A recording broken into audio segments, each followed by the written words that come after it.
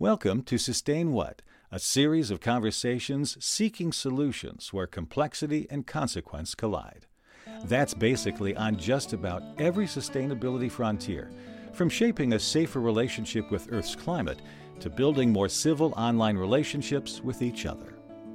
As we say here in the Communication Initiative of the Columbia Climate School, the word sustainability has no meaning on its own. The first step towards success is to ask, sustain what, how, and for whom? This program contains audio highlights from hundreds of video webcasts, which you can explore on your own at j.mp/sustainwhatlive. I'm Dale Willman, Associate Director of Columbia's Initiative on Communication and Sustainability. The webcast was created and is hosted most of the time by Andy Revkin, the longtime environmental journalist, sometime songwriter, and founding director of the initiative. Read his related dispatches at revkin.bulletin.com. And now, Sustain What? Good afternoon, good morning, good evening, depending on where you are on this fast-forward planet, which is full of stresses and turbulence and polarization and confusion, and makes us really focus on the now. The now being what's on your doom scroll feed or on the latest newscast, or in your life where you're locked down or your kids are freaking out and you're freaking out about sending them back to school, or you're thinking about climate change and we're in the middle of a very super active hurricane season. It's very hard to pull back, take a pause. So I'm trying with this conversation today to do that. I'm Andy Revkin. I'm at Columbia University's Earth Institute, just about 6 months into the pandemic and 6 months into a webcast I started March 15th to explore these tough questions we are confronted with right now. I've got some good friends and a new friend to meet with today. And the thing that stimulated me to have the session was a book called The Good Ancestor by Roman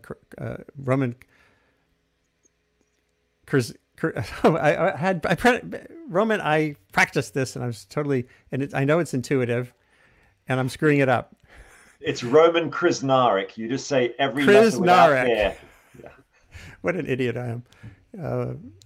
It's great to have you here from the UK. And today we're also going to meet with another old friend of mine. And here's John Sutter, who is in Brooklyn. No, I'm in Salt Lake City now, actually. Oh, wow. Wow, it's even worse. That is really weird because it was working fine a minute ago. Hey, for what it's worth, I don't hear John's echo. I hear my own. Well, I'll ask if you're out there listening and you hear an echo, put in a comment right now in your video box, in the comment box. And we'll see what the most important people in the conversation are hearing. That's people out there in the world. I'm going to click back to something else here so we can start to talk about Roman's book. So Roman, the good ancestor, is a phrase that has been around a little while. Sorry, Absolutely. I'm scurrying backwards. Tell us a little bit about your conception of it. And what does it mean to be a public philosopher? I made up the title public philosopher, partly because I'm not an academic philosopher. In fact, my background's in political science, but I'm interested in the philosophical questions of how to live, but not how to live as an individual only, but how do we live as a society, as a collective. And for me, that's what public philosophy is. And I got really engaged with the concept of being a good ancestor when I saw the famous question that the immunologist Jonas Salk first asked in 1977, which was, are we being good ancestors? He believed that was the great question for our century. And for him, it was at least partly about how do we extend our time horizons from seconds and minutes and hours to decades, centuries, and even millennia. So for me, that question of being a good ancestor is very much about being able to look at the past in order to look to the future, to look at the positive legacies that we've inherited. For example, the gift of medical discoveries, of the agricultural revolution, or of the cities we still live in, but to also look at the negative legacies we've inherited, the legacies of slavery and colonialism and racism, which have become embedded in public institutions, and think about, well, what kind of legacy are we going to leave for future generations? And how do we overcome other legacies, like the legacies of a fossil fuel addicted economy and a growth addicted economy, and so we can have a longer term future for people and planet. And Andy, you're on mute. And how do people fit that into a daily life? Well, that's the great question, really. How do you make a connection between the here and now of looking at your phone and pressing the buy now button and that larger scope of thinking on the scale of hundreds or thousands of years? On one level, of course, as individuals, we can start trying to connect with larger conceptions of time. So just last week, I was with my children on a beach on the south coast of England. We were looking for fossils, and we were holding in our hands a 195 million year old belemnite, a kind of squid-like creature. And, you know, for a lot of people, including me and my kids, that gives you a sense of awe and wonder and puts you in part of that great cosmic time story of which humankind is just an eye blink. But I think one of the secrets to long-term thinking, actually, which I've discovered over the last few years of writing this book, The Good Ancestor, is to not simply focus on lengthening time, but on the idea of regenerating place. And the great biomimicry designer Janine Benyus, you know, asked this question: how do we think on the scale of, you know, thousands of generations ahead? And she said, well, learn from nature, right? Learn from the 3.8 billion years of evolution. How is it that other species have learned to survive for 10,000 generations or more? And her answer is this. The answer is they take care of the place that will take care of their offspring. In other words, we must learn to live within the ecological limits of the one and only planet we know that sustains life. We must learn to not foul the nest, which of course is what humans have been doing with devastating effects at an ever-increasing pace and scale over the last century. So what she's really telling us is to fall in love with mountains and with rivers, with ice sheets and with savannas, and reconnect with the long and life-giving cycles of nature. And of course, this is something we find in a lot of indigenous culture. You know, for example, there's the beautiful Mohawk blessing spoken when a child is born. Thank you, Earth. You know the way. And I think in that is a long-term vision based on place, not time. That's a fantastic way to articulate it. And that does lead to actual steps you can take in thinking on how do you relate to a landscape. That also reminds me of Ian McHarg. And I think he was involved at an early stage with some of the language around good ancestorship. He was a landscape designer at Penn. I recently contributed to a book on his legacy that he talked about. Don't even think about designing a city or any community without starting to understand these full landscapes of history, geological, hydrological, biological, and then you can start to talk about human. It has that same characteristic. And I think that's valuable. So Bina, I'm going to mute myself after I introduce the next question, just to be sure we don't echo more. Bina, it's Venkataraman? Venkatraman. Venkatraman. So you were an advisor, you were involved at the White House in between being at the New York Times and being a journalist elsewhere. And now in your job managing opinion for the Boston Globe. So you were advising a pretty influential institution on issues related to adaptation and resilience. And now you came out with a book about these concepts as well. I'll show it in a second. But what do you think when you hear that articulation of it? Well, Roman and I have been in touch loosely because I think we're hovering around similar ways of thinking and ideas. And in my book, The Optimist Telescope, which was really inspired by trying to work on climate change in the White House and finding a frustrating pattern of, thanks, Roman, of people not being able to think ahead despite their best aspirations, their sort of value, inherent value that human beings place on future generations, which you can find in the founding doctrines of most democracies, in the public trust doctrine. You can find it in the writings of Edmund Burke, the Irish political philosopher who was the godfather of conservatism.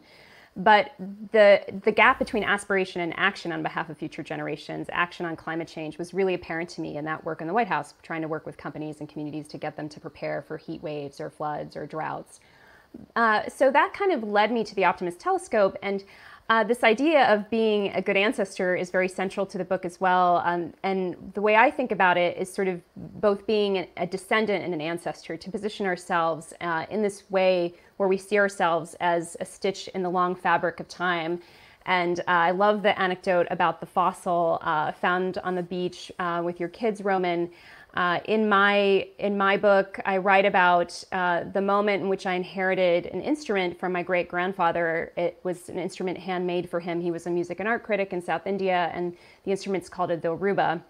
And when I got this instrument from this man I'd never known who was my ancestor, I suddenly felt this obligation or this new awareness at a fairly early stage of my life, in my mid-30s, of not just being a descendant receiving the gift, but also an ancestor responsible for stewarding that object through time. And for me, that becomes a more practical way actually to orient long-term thinking, or thinking around generations and how do we do right by future generations. Because as Alvin Toffler pointed out in 1969, 1970, when he wrote Future Shock, it's very difficult for us. The rate of change is so rapid, and that's only become more so since he wrote the book. It's become so difficult for us with so much technological change, with so much societal change, to actually imagine what the next generation's lifestyles will look like, what they'll want, what they'll do, how their societies or cities will look.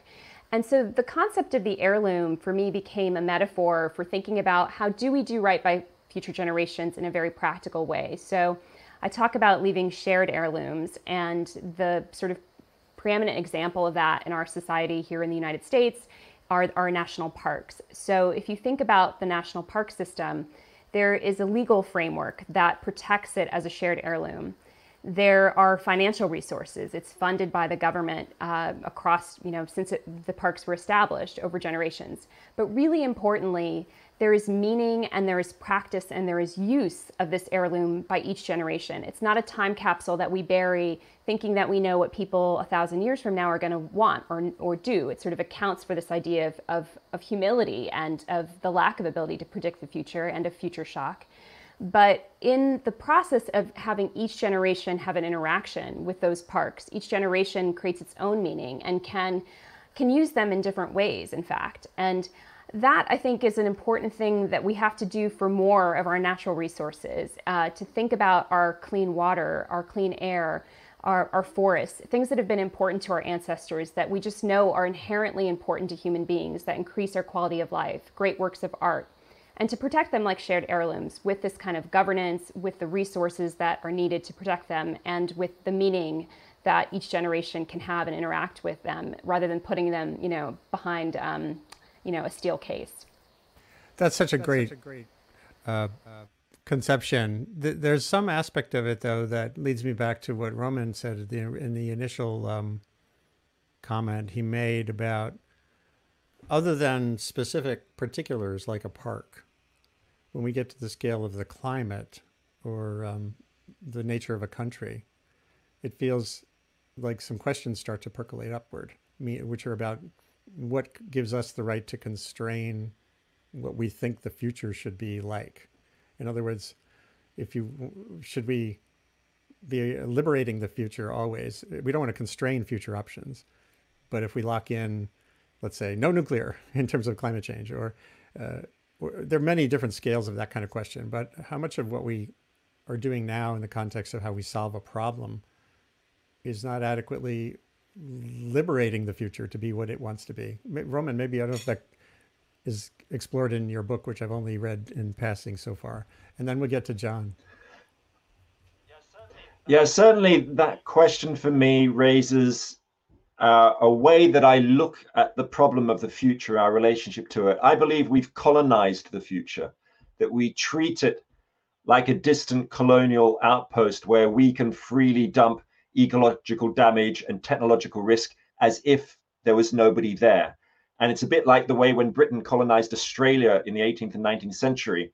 They drew on a legal doctrine now known as terra nullius, nobody's land. They treated it as if there were no indigenous people there. Of course there were.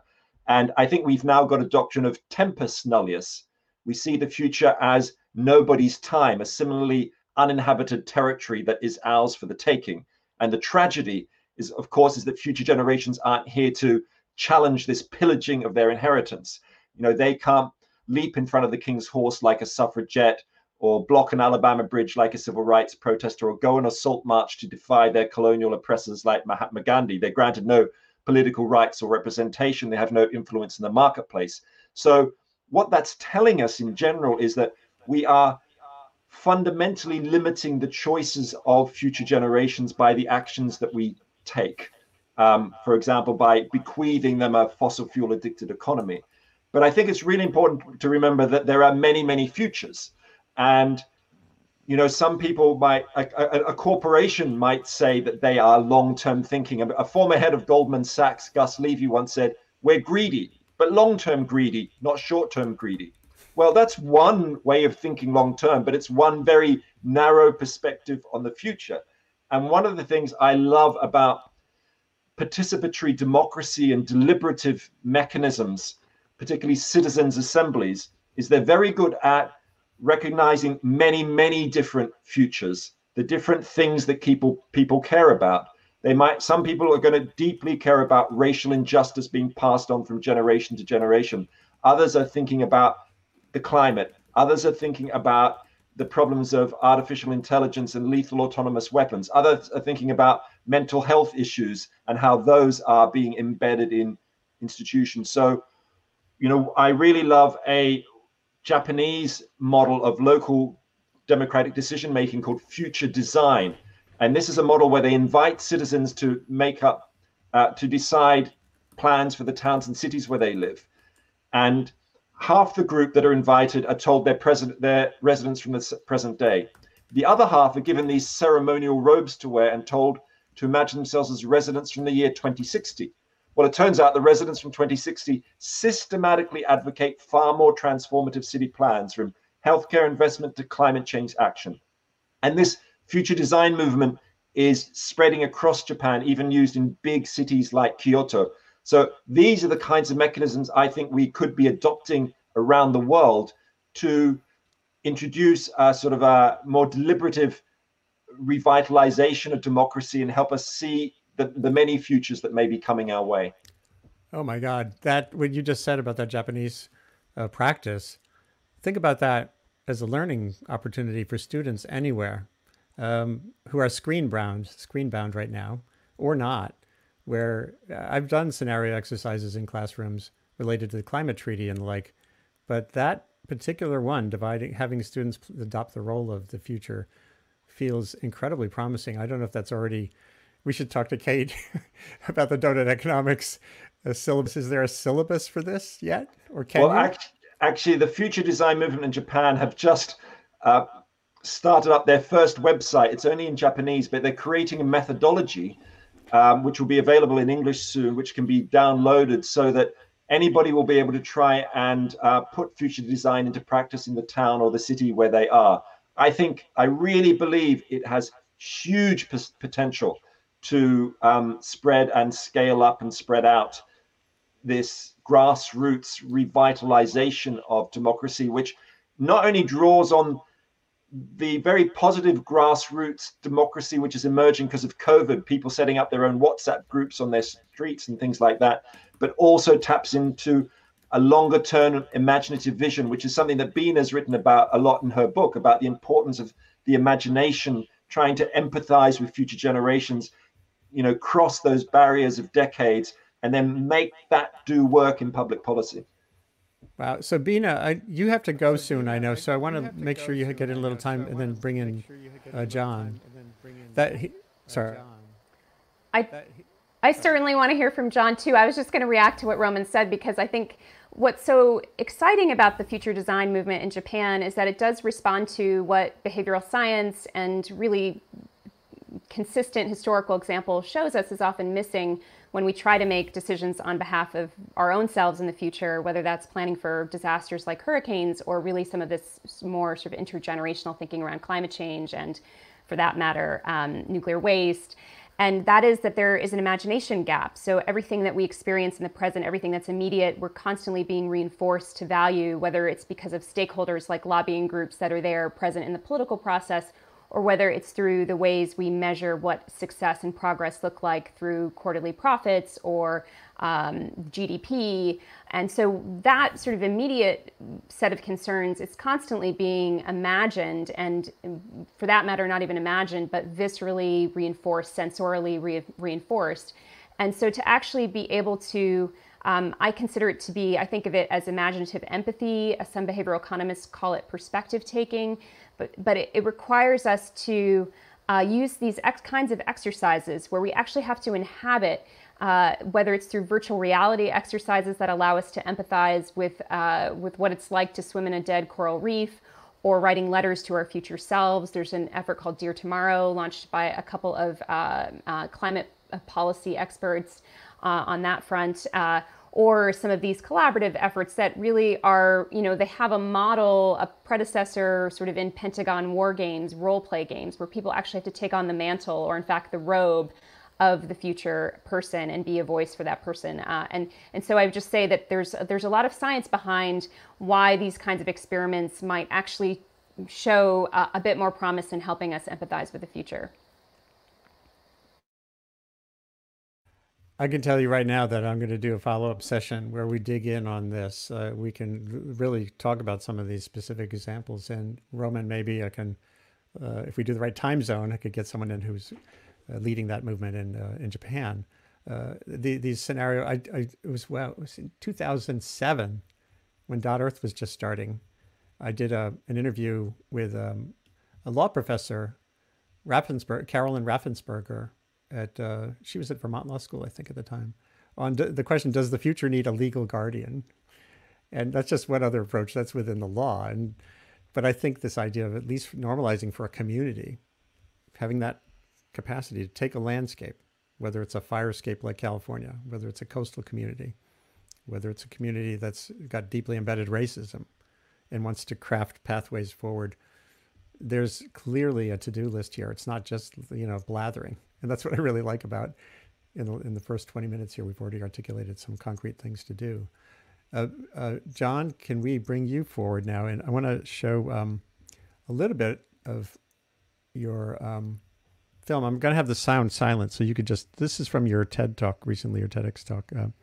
So John, I want to just say first, though, I first learned of this guy when in 2015, he was running around doing a 2 degrees reports for CNN Opinion, looking at this question of 2 degrees ahead of the Paris talks. And he went to Woodward County, Oklahoma, and did what I consider one of the single most valuable video interviews ever with people in the quote unquote most skeptical county in America on global warming. And here was a guy who was a creationist oil company worker who was getting off the grid because, for reasons, the same reasons he would never vote for a Hillary Clinton or anyone like that.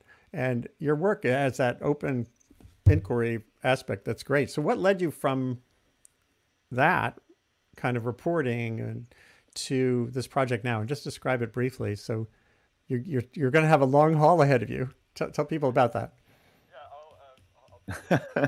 Yeah, I'll tell you about the project, and then I want to weigh in on some of the topics that have been discussed, because I think this is just like a fascinating, an important conversation. So yeah, that project in Woodward. I mean, I'm from Oklahoma. I'm from a very conservative place. I know a lot of people who don't accept the reality of climate science, and so that project, I think partly it's where I'm from that led to that openness about it. But yeah, what I found there was there's a lot more overlap than people get credit for, and I don't think that.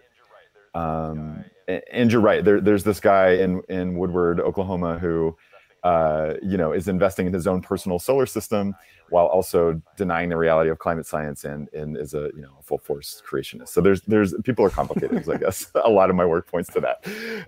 And so I went all over the world for CNN. I was there for about 10 years. mostly reporting on environmental issues and the climate crisis. And I started to think that the point in time way that I was telling the story, which was from, one place, one disaster, one happening usually that would take me, somewhere, that was missing like that, the full magnitude of what's happening here, right? Like climate change is fundamentally about change over time. So if we approach it only as news people tend to approach stories, which is only in one moment or one window, it doesn't really add up to the magnitude of what's going on. And I started reading about, there are a number of academic theories around this. One's called shifting baseline syndrome, which comes from fisheries science and the work of Daniel Pauly. There's a colleague of his who collected images from one fishing dock in Key West, Florida over a number of decades, looking at like the trophy catch in this one place.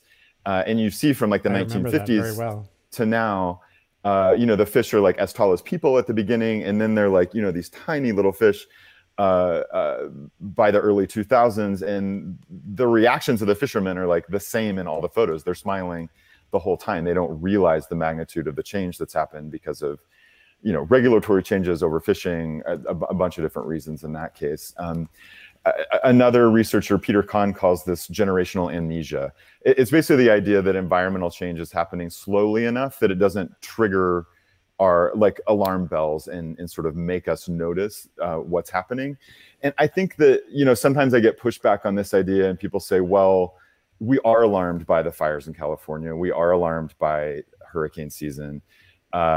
We notice what's going on and that climate change is being seen here and now. And I think that that's true in some respects, but I do see from within the media, especially like a normalization of that. Like, I think the storms have to keep getting bigger. The fires have to be bigger to get the same level of attention that they did. And I think that we sort of shift what we consider normal forward through time. So this project that I'm working on now is trying to use, documentary to address that. And basically it's called Baseline.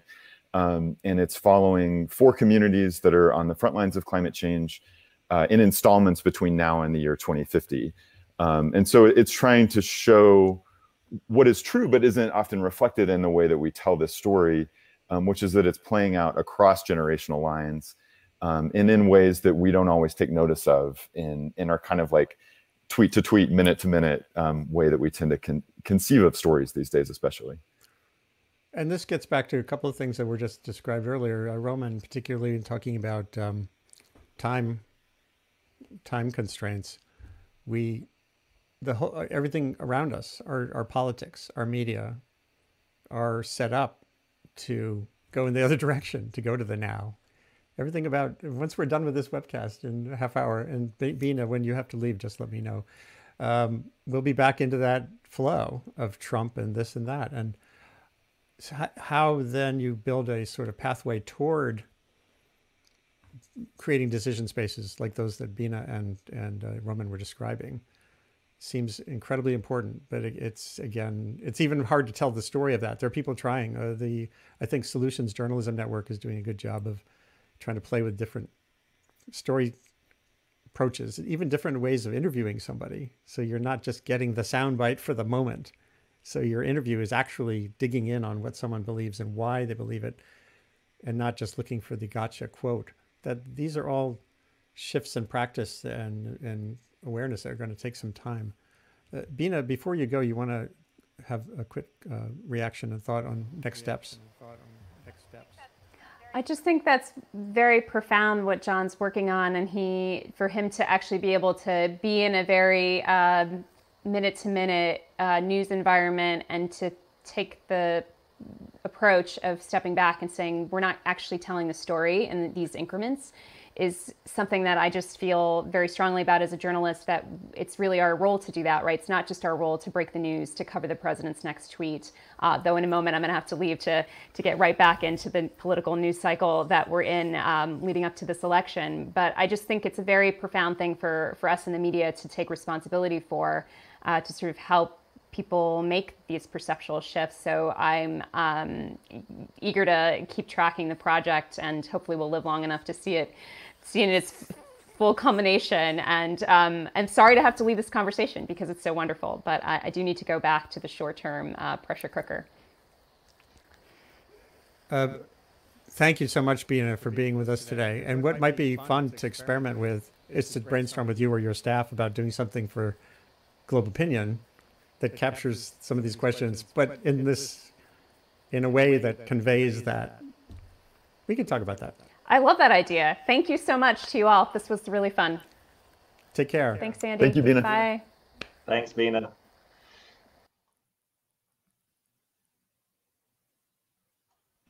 I'm sorry we were having audio issues earlier. There was something about Bina's connection, I think, that might be part of that challenge. But are you all hearing okay? And I was getting some feedback in the comments that I think we're good now. We were good when we were muting and stuff. But I don't want to impede the back and forth thing. So John, do you have some questions for Roman in the context of what you're trying to do with this film?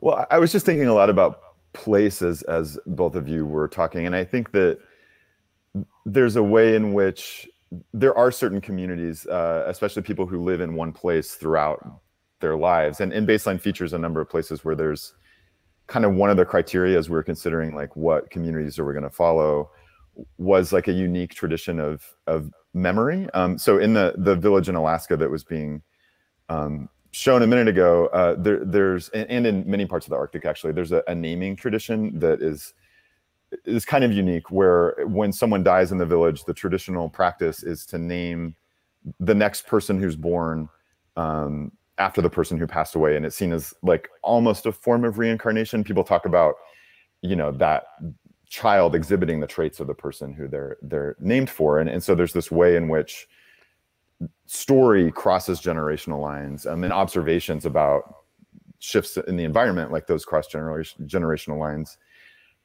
Too, but my question, I guess, is about the jump from that kind of thinking, which I do think is in jeopardy in our hyper fast, environment these days, and because people move so often, which makes it harder to like have a continuous observation of like what's really going on. But you could also think as like think of the atmosphere as a place, right? And the atmosphere as a shared like legal trust. And so I'm curious about like ways, and I'm thinking about this too, like how do we get that transfer from thinking about a national park along generational lines or a community, across generational lines, which I think is already kind of a trick and a little like, cuts against the grain of the way we typically think. But then to effectively counter the climate crisis, I think we have to start thinking about the entire ocean that way, the entire atmosphere that way. And I'm just curious about how you see that leap. Yeah, it's really fascinating to try and think about what happens when a society isn't embedded with a strong sense of home and place. Is it possible to create a new culture of long-term thinking, to change what I think of as the ethnosphere, the swirl of ideas and assumptions that create our worldviews? How do you do that? I think one needs to always take multiple approaches to this stuff. Humans are very different and respond to different things. So I deeply believe in the importance of cultural and arts projects like yours. I think are really fundamental for putting new kinds of concepts of time and place into our minds. So another one I find very inspiring is an art project from the Scottish artist Katie Patterson called Future Library. And this is a 100-year art project where every year for 100 years, starting in 2014, a famous writer is donating a book which will remain hidden, unread in the Future Library until the year 2114, when the 100 books will be planted on paper, made from 1,000 trees that have been planted in a forest outside Oslo, especially for this purpose. The first person to give a book was Margaret Atwood. Others include the Turkish writer Elif Shafak. So Margaret Atwood's given a novel that she will never see published in her lifetime. And never meet the readers. It's a kind of gift to the future. So I think we need to learn from that. I also think we can look directly at other cultures and try and absorb their learning. So I love that idea of the names being passed on that you mentioned, John, and it makes me think in Aotearoa, New Zealand, the Maori concept of whakapapa, Wakapapa, spelt with a WH. Wakapapa is that word for lineage or genealogy. And it's the idea that we are all connected in a great chain of life, stretching far into the past and long into the future. And it so happens that the light is shining on us here and now. And what we need to do is broaden that light. So we recognize that here in the room with me are the living and the unborn and the dead. But then how do we really connect with that, particularly in a hyper-individualistic consumer culture where we're constantly told to look after number one and the advertising industry is telling us we're forever young? I think what's really interesting about, for example, that future design movement I mentioned in Japan is that they are directly inspired by the Native American idea of seventh generation decision making, putting our focus 7 generations ahead. And so there is an indigenous worldview coming into public policy. I think that's really extraordinary. But you also mentioned law, which I think is also fundamental here. In the United States, for example, there's a very important organization you probably know about called Our Children's Trust, which is has taken the US government to court on behalf of 21 young people campaigning for the legal right to a safe climate and healthy atmosphere for both current and future generations. And as you were saying, Andy, back in 2007, you were on this topic of the legal aspects of thinking about future generations. And in this case, it's trying to give rights to people who won't be alive for decades, perhaps. Right. That is probably the most important shift in human rights since the French Revolution. And then alongside that, and I'll just say this one final point is, in terms of law, there are really important movements to give legal personhood to the living world. So again, in Aotearoa, New Zealand, the Wanganui River, sacred to Maori peoples, has been given legal personhood, like we give legal personhood to corporations, or the Ganges and Yamuna rivers in India. So I never thought I would look to the law so much to embed long-term thinking in today's culture, but I'm finding myself being very excited by a lot of these shifts in the legal world, combining with some of these cultural things like John and others are doing.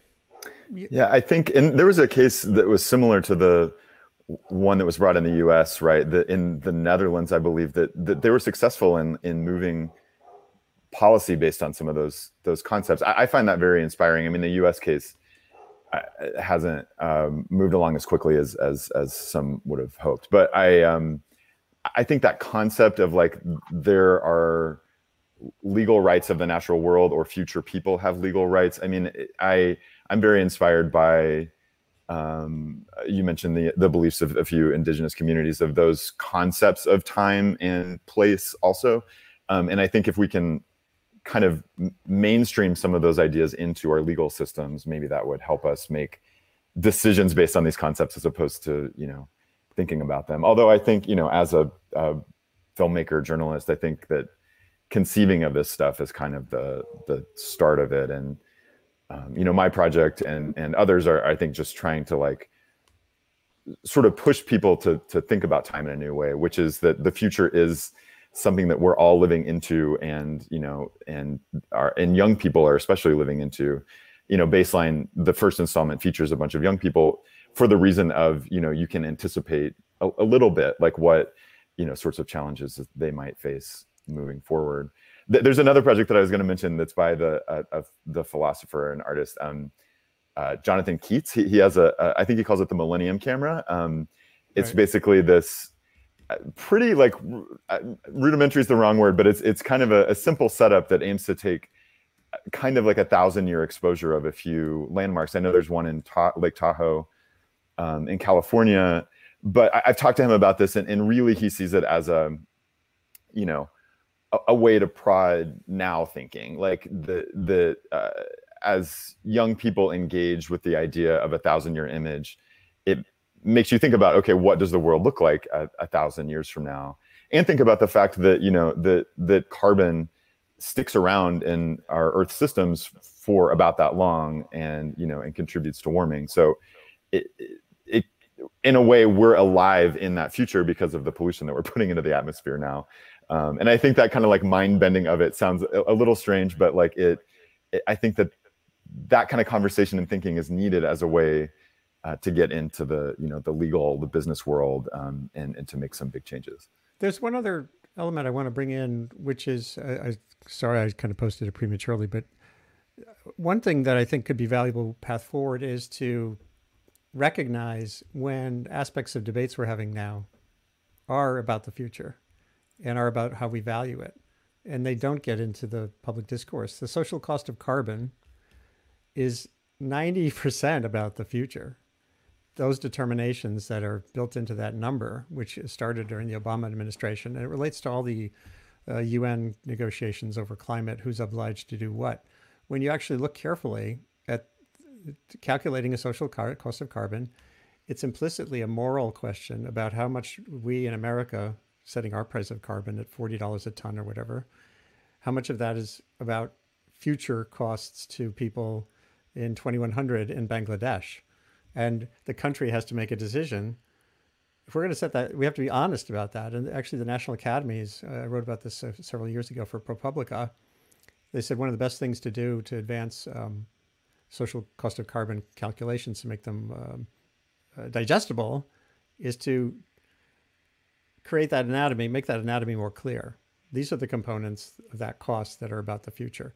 And then we're actually telling the story for what it needs to be. And when you do that, you can have a discussion that involves libertarians and liberals. Like here was Bob Murphy, who's he's at an organization that's basically a lobby for fossil fuels. And he said, the social cost of carbon is not a fact about the universe akin to the charge on an electron. It's an amorphous concept which can be given an enormous range depending on very controversial modeling decisions. What he's actually saying is it's a values judgment. And it is. And here's David Roberts, like one of the most progressive climate energy bloggers, said, too often, he said, social and ethical disputes are being waged under the cover of math. I love when he said that. So we have to be honest. If you start to get honest about things, then and clear, we're actually doing this. In other words, it's part of what we're just debating. We just don't even realize it's within the debate sometimes. I don't know, Roman, if that has come up for you. Absolutely, that's come up for me, because this is all about discount rates, right. Which is an economic methodology which looks like a rational form of decision making, but it's actually a deep form of intergenerational injustice. And as many people listening probably know, that the way discounting works is a bit like when the further away somebody is from you, the smaller and smaller they get. Well, when governments make decisions about long-term investment, the further and further people are in the future, the less their welfare is taken into account.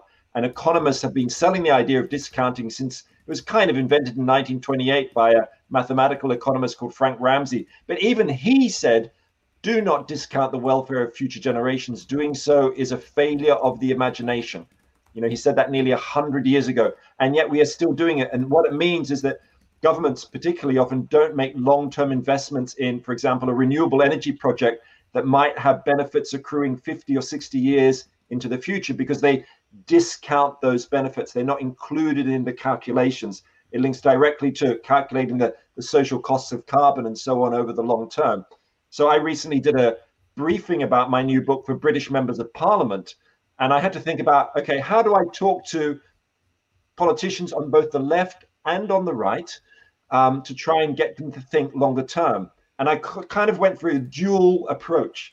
Partly I talked about the legacies that we're going to leave for future generations, trying to connect with them emotionally, just making them, in fact, realize some of the numbers to connect emotionally. That, look, there are 7.7 billion people alive today.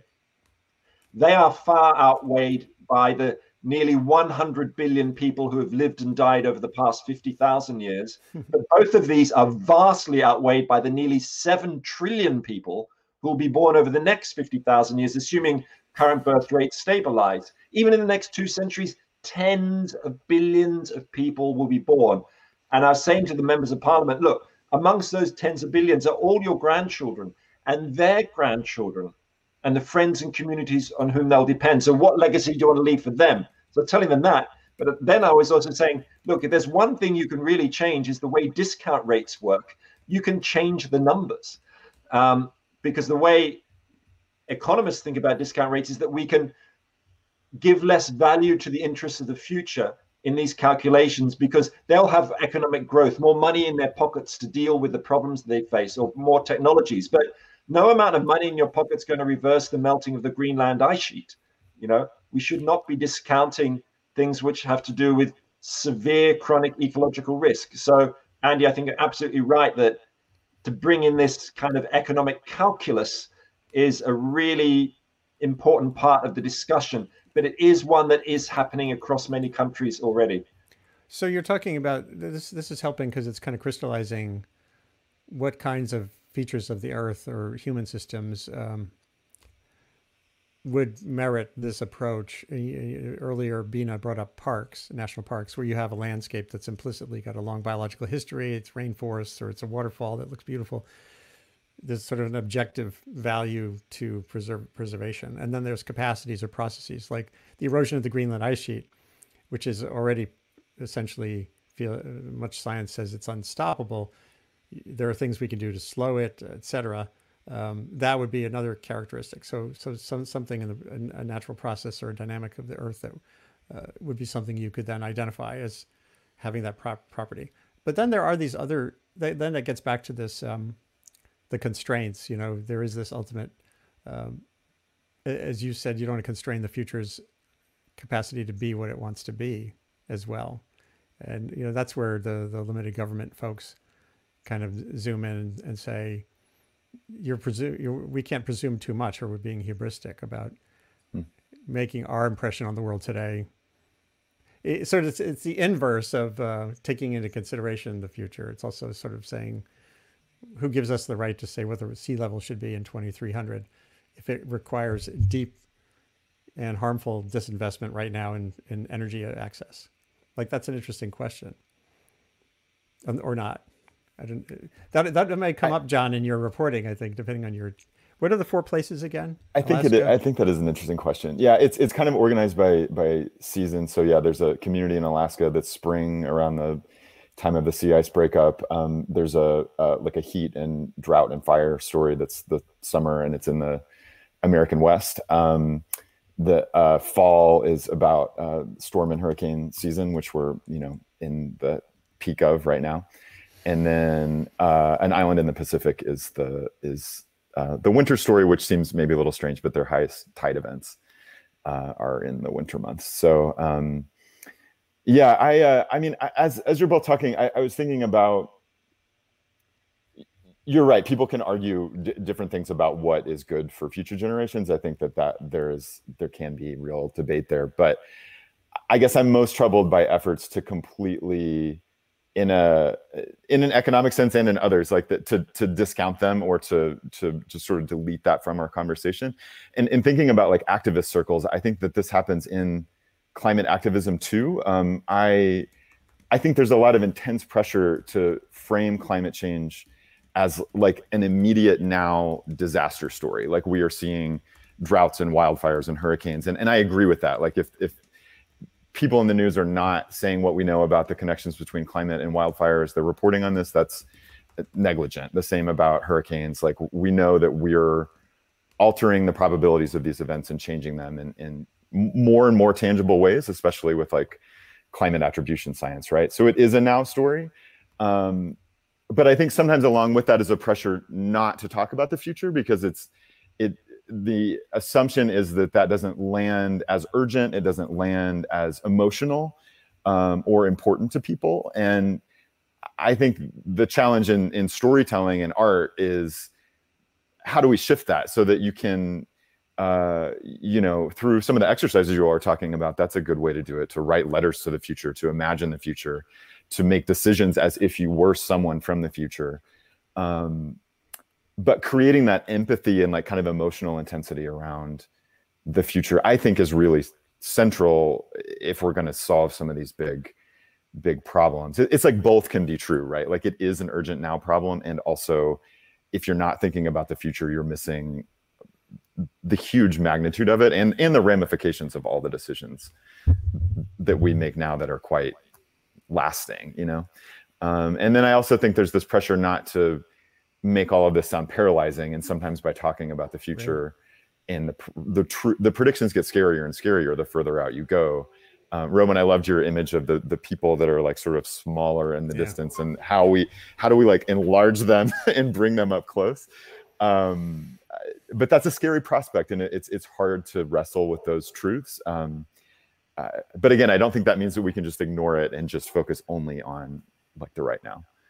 One question that came up here, and actually it involved Roman's spouse, Kate Rayworth, in a conversation with Herman Daly, two great economists, two different generations.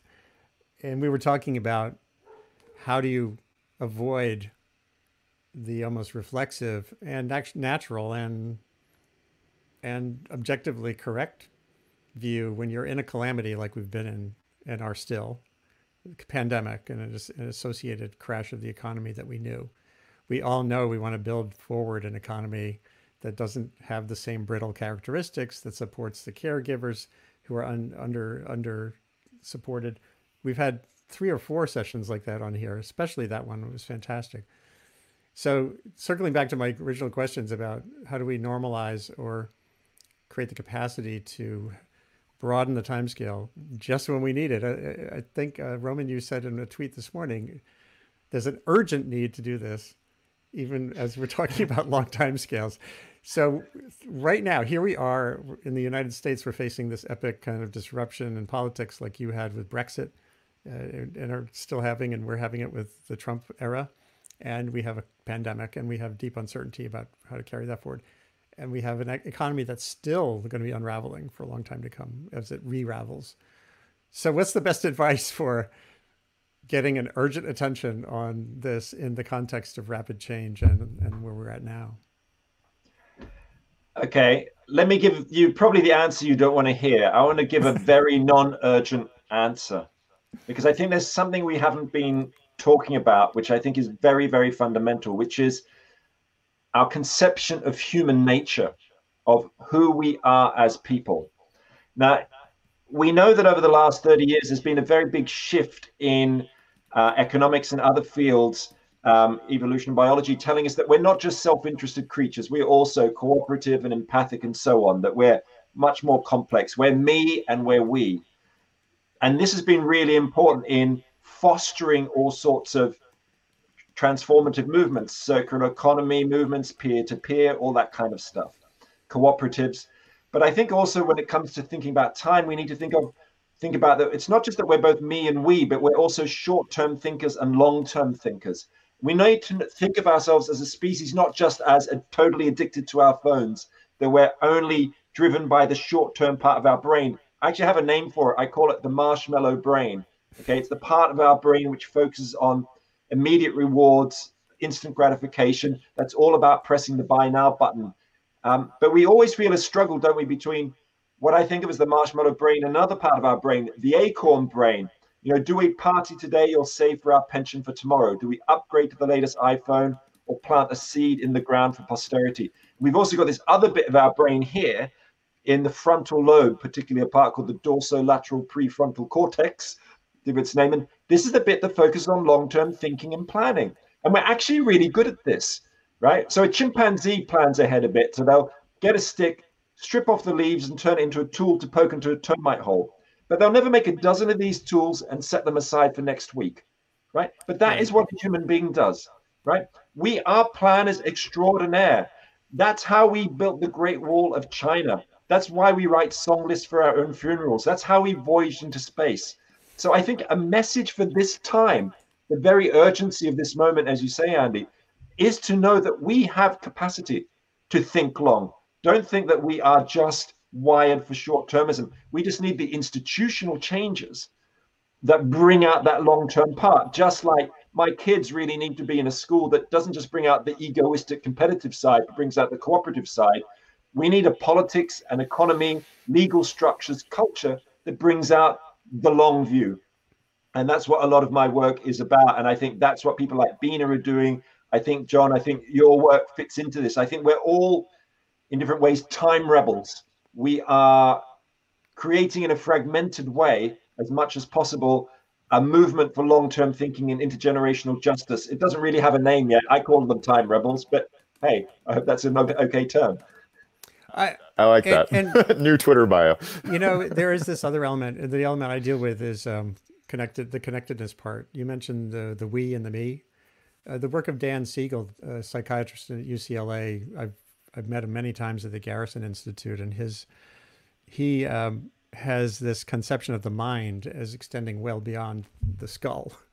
And he's a very much a biological psychiatrist, but he's also developed this concept of the mind. He says we all have a we map and a me map, and that's a frangible, that's a plastic set of attributes. You're not born with your we map.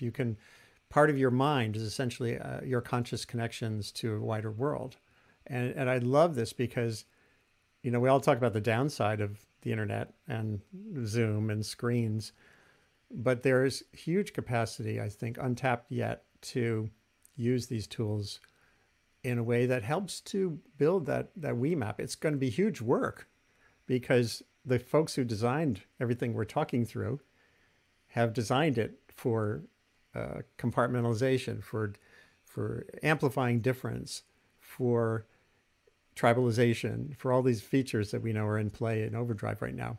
But with work, you can build that so that the empathy you're talking about, at least in temporal, meaning on the landscape of humans alive today, we can have a much broader we map. And then extending that forward in time, I think, can be there through this role playing and some of the scenarios you're describing, and the films like John is bravely is engaged in doing.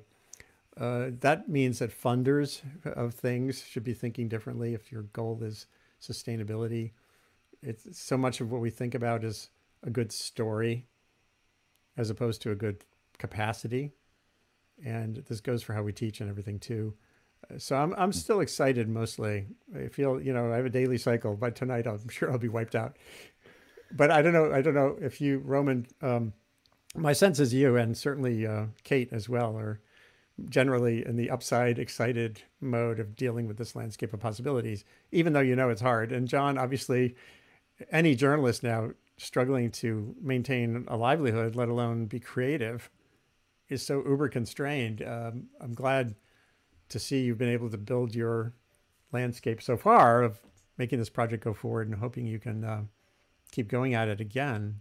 So, but let's start with Roman. If you could characterize your mental state as you look at our moment and the content of your book, and it's great to hear that some parliamentarians are reading it.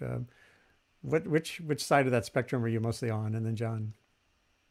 I'm not an optimist by nature, because I think of optimism as a kind of glass half full, thinking positively even in spite of the evidence kind of attitude. So I'm not an optimist, but I'm a believer in hope. And I think hope, as opposed to optimism, is a more radical concept. It's about recognizing the scale of the challenge, but continuing with it, even if the odds aren't great, because you believe in it. You believe in certain values, ideals, and goals.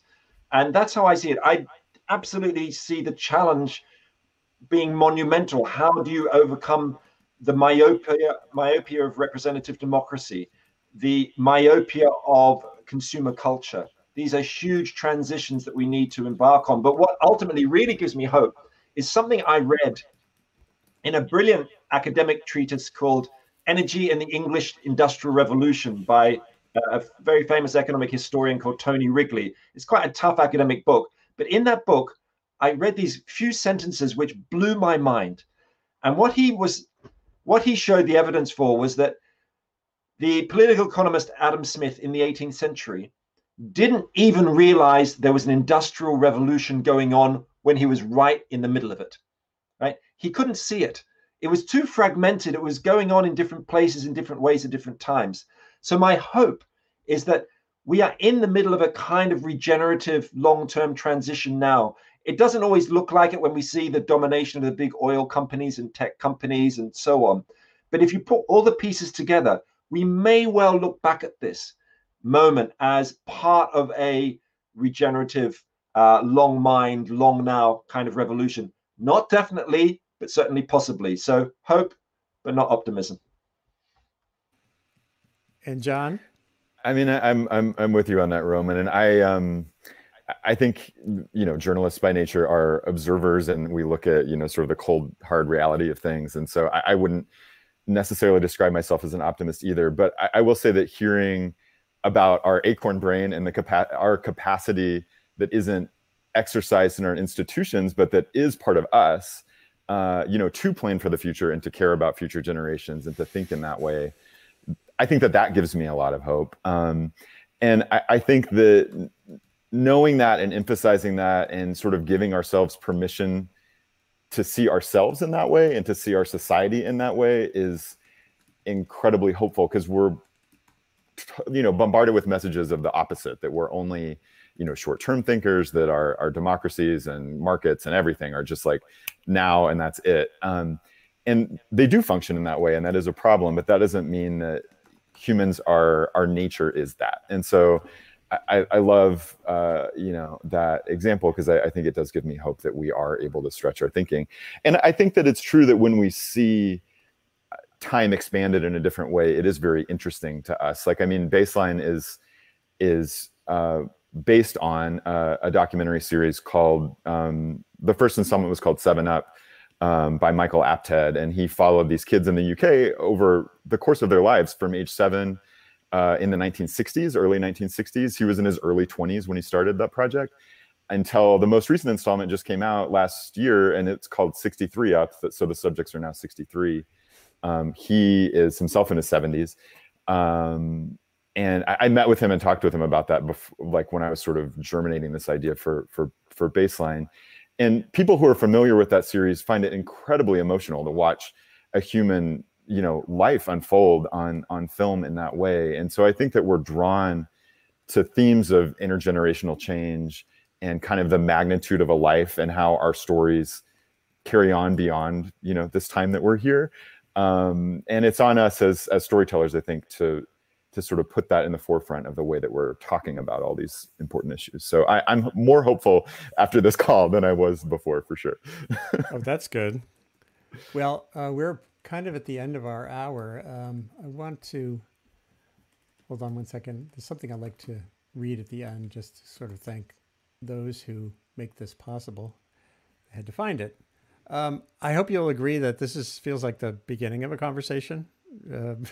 Again, I said we've had several here, two with Herman Daly, one of the founders of ecological economics, one with Kate, and one with some postdocs who were fixated on that conversation. And they came on and did their own session on how do you build economics that values the things that can get us a future that we'll be happy with, at least in theory. So there's much more to do here, including on visualizations and the journalism and creativity and the arts side of this. So thank you, and also to Bina Venkataraman for being here today, Roman and John Sutter. Sustain What is a global online conversation identifying solutions to the complicated, shape-shifting, and epic challenges of humanity's great acceleration, and now the great pause that's been enforced on us by a virus. A prime focus is making sense of and getting the most out of the planet's fast-forward information environment. It's the one Earth system changing faster than the actual environment. I'm convinced that it can give us a bigger we map to go with our me map. Stay tuned. This webcast is produced as part of my work building Columbia University's new Earth Institute initiative on communication and sustainability. Basically waking up, trying to make information matter a little more each day, and connectivity. As soon as we're done, share the link you've been watching on with friends in circles far and wide. This gets archived immediately as a video. Get in touch with our ideas. Look at the scrolling bar at the bottom to see ways to get in touch with me and connect with each other safely from a distance where necessary. And you can actually hug people where that's possible on the world, where countries that have taken this virus seriously. And I hope to see you both here again soon. So thank you. And all the listeners today who've been part of the conversation as well. So thank you. Thank you for listening to Sustain What, a production of the Initiative on Communication and Sustainability at Columbia University's Climate School. If you like, send your feedback or ideas for future shows to j.mp/sustainwhatfeedback. Thanks again for listening. Stay safe and build a better world.